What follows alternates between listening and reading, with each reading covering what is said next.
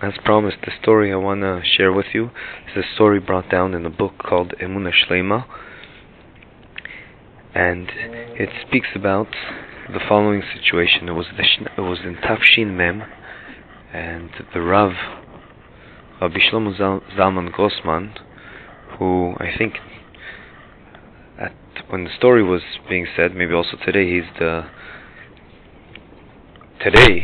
when the story was written, he was the Rav of Elad, but at that point, in the story time, he was the Rav in Bikat HaYarden, and in one of his lessons to the people that lived in the area, he spoke about the importance of keeping the Shemitah year. Shemitah year is the 7th year. Every 7th year, there's a cycle of every 7 years, and in that year, one in Israel is not allowed to work the land, like it says in the Torah. So he described what it says in the Torah, and it says that if a person is going to ask, oh no, everyone who used to be farmers, and if I don't work the land, then how are we going to have anything to eat? Don't worry, the Torah says in the 6th year you'll see a lot of extra food. You'll get extra crops to ensure you'll be okay. One of the people that attended this year was a farmer by the name of Effie, and he had a lot of capabilities. He was a very talented person, and he got really excited, and he said in front of everyone, that's it, Kvod Rav, in honor of the Rav or something, if you promise me that what you just told me is going to happen to me, that in the 6th year or I'll get double the produce or something, I'm willing to keep Shemitah. Now, one has to understand that the background to the story, in those days, everyone that lived in that area was totally based on their farming, and hence that's why he asked the Rav.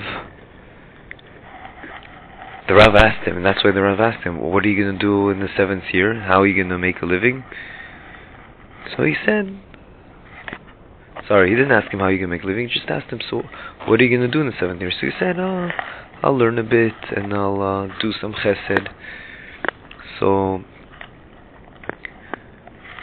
And then Effie told that Rav, listen, I'm only solely basing my promise that I'll keep it only if you give me your word that Hashem will take care of me. I don't know anyone religious except for you, and I trust you. If you're mitchayev, which means if you promise me, then nothing will happen to me and everything will be okay from Parnasa perspective, financially, then I'm going to keep the Shemitah. So this Rav Grossman was very scared of the responsibility involved, because he also knows that there's some opinions that say that because today keeping Shemitah, not all opinions are like this, but some, is not from the Torah, it's only from the sages, because it'll only be when the Beis HaMikdash will come back, it'll be according to everyone from the Torah.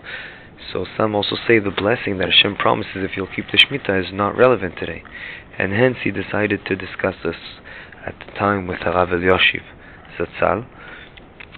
And Harav Elyashiv says you can't promise him, because some Bichlal hold that this whole promise that you'll be taken care of is not talking on the individual level, but on the Klal, on the level of all of Am Yisrael, and not to personal people. However, you could tell him that if he does such a thing, he will see siyata d'ishmaya from Hashem. But keep it a general statement that he'll see help from Hashem. So Rav Grossman went back to this guy, Effie, the farmer, and he told him exactly what Rav Elyashiv said, and that was good enough for him, and he kept the Shemitah. Now all the other farmers were in shock, and they asked him to borrow his machinery when they could, but he, like his tractors, etc., but he wouldn't allow it because it's an avera. He was told by the Rav it's an avera even to let them use it, because they're not allowed to really be doing work on the farm as well. In any case, towards the end of this Shemitah year, then now Effie the farmer had to decide what to do. Usually every year what happens is that you get a bunch of seeds.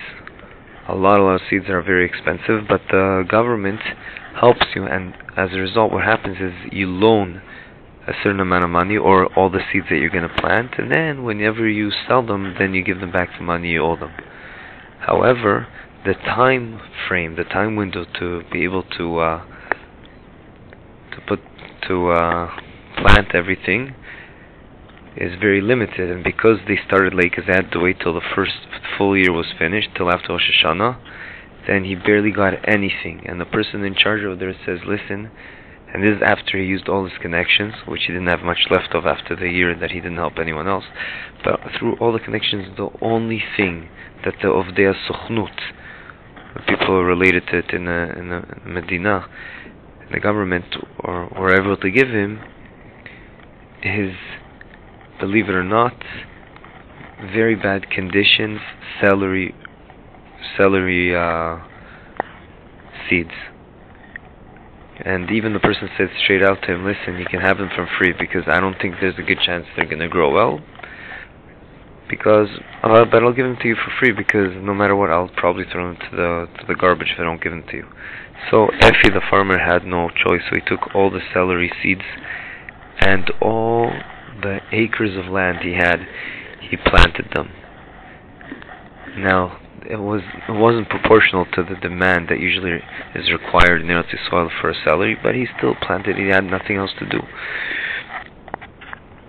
People were in shock how the celery grew. It grew and grew and grew to crazy proportions. And also the Rav involved, Rav Grossman, couldn't believe how it grew so nicely, and the amount, it was crazy. No one ever saw such a thing. It would be enough to give the whole country celery for, they say, for 5 months straight. So everyone asked him, everyone around him, whoa, that's a crazy amount of celery. What are you going to do with so much celery? So he spoke like a real Yireh Hashem, and he says, someone that really believes in Hashem, and he says, I did my share. I'm sure HaKadosh Baruch Hu is going to help me out. One day, Effie, with a lot of excitement, calls that Rav, and he says, please come to me immediately.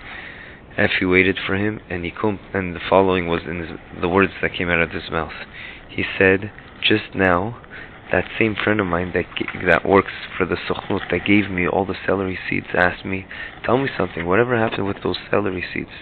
Did you do anything with it? So Effie answered him back, are you kidding me? Did I do anything with it? I see celery, I eat celery, I breathe celery, and I sleep celery. I'm called Mr. Celery over here. He goes, what? You have such an enormous amount? He goes, yeah. No matter how much you want, I can give you more. So that guy, the person working for the Sochnut, says, that's unbelievable. You should know that really in the marketplace, every celery head costs. It can be sold for $0.50, but you'll be able to sell each one for $3, $4, or even $5. Effie, the farmer, was in shock. He never heard of such prices. He goes, what? So he explained to him, listen, in the past 2 weeks, there was a crazy cold wave that hit Europe, and everything froze, and people really want hot soup with celery, and they can't get celery anywhere in Europe. And therefore there's a crazy sudden demand for it, and people, all the stores are asking for tons, and they're asking Israel if they have anything. So he said to him, listen, take as much as you want. I'm going to bring you all these aircrafts to fill them up with celery, and we'll bring them over to Europe. And that's what happened. Within a couple of weeks, he brought tons of workers, Jews and Arabs from the villages nearby, and they worked day and night until every celery was taken. And that took until Purim, and Purim everything got completed. And and by Pesach time, whoever wanted celery didn't have any, because there was nothing left. Needless to say, the farmer Effie became rich from this whole ordeal, or blessing in disguise, as they say, and he bought a really, really expensive Cadillac, and he called it the Cadillac of Shvi'it. And he explained that he does that on purpose because everyone, I didn't mention this in the story, but everyone was booing him all the time about how he was able to ditch his land and do nothing the whole year, and everyone was upset at him. And at the end of the day, he did a huge Kiddush Hashem, and that is why he bought this special Cadillac, so it could be to always show off how much Kiddush Hashem was done here. And that's the story. Now, why am I saying the story here? Because you see that a Jew over here took initiative and went against the current, and worked on himself, that despite everyone putting him down, and no matter what, he decided to believe in Hashem, and he worked on himself, because it wasn't easy, especially since seeing that he never did this before, and he took upon himself that I am taking upon myself not to work even though I'm a farmer in the Shvis, and you see what Siyata Dishmaya he got. So he got something that we'll learn from the story as well, each one in his own domain, to see what Nekuda he can work on, and to try to become a better person and work on his Emunah and B'tachon with Hashem. Good Shabbos.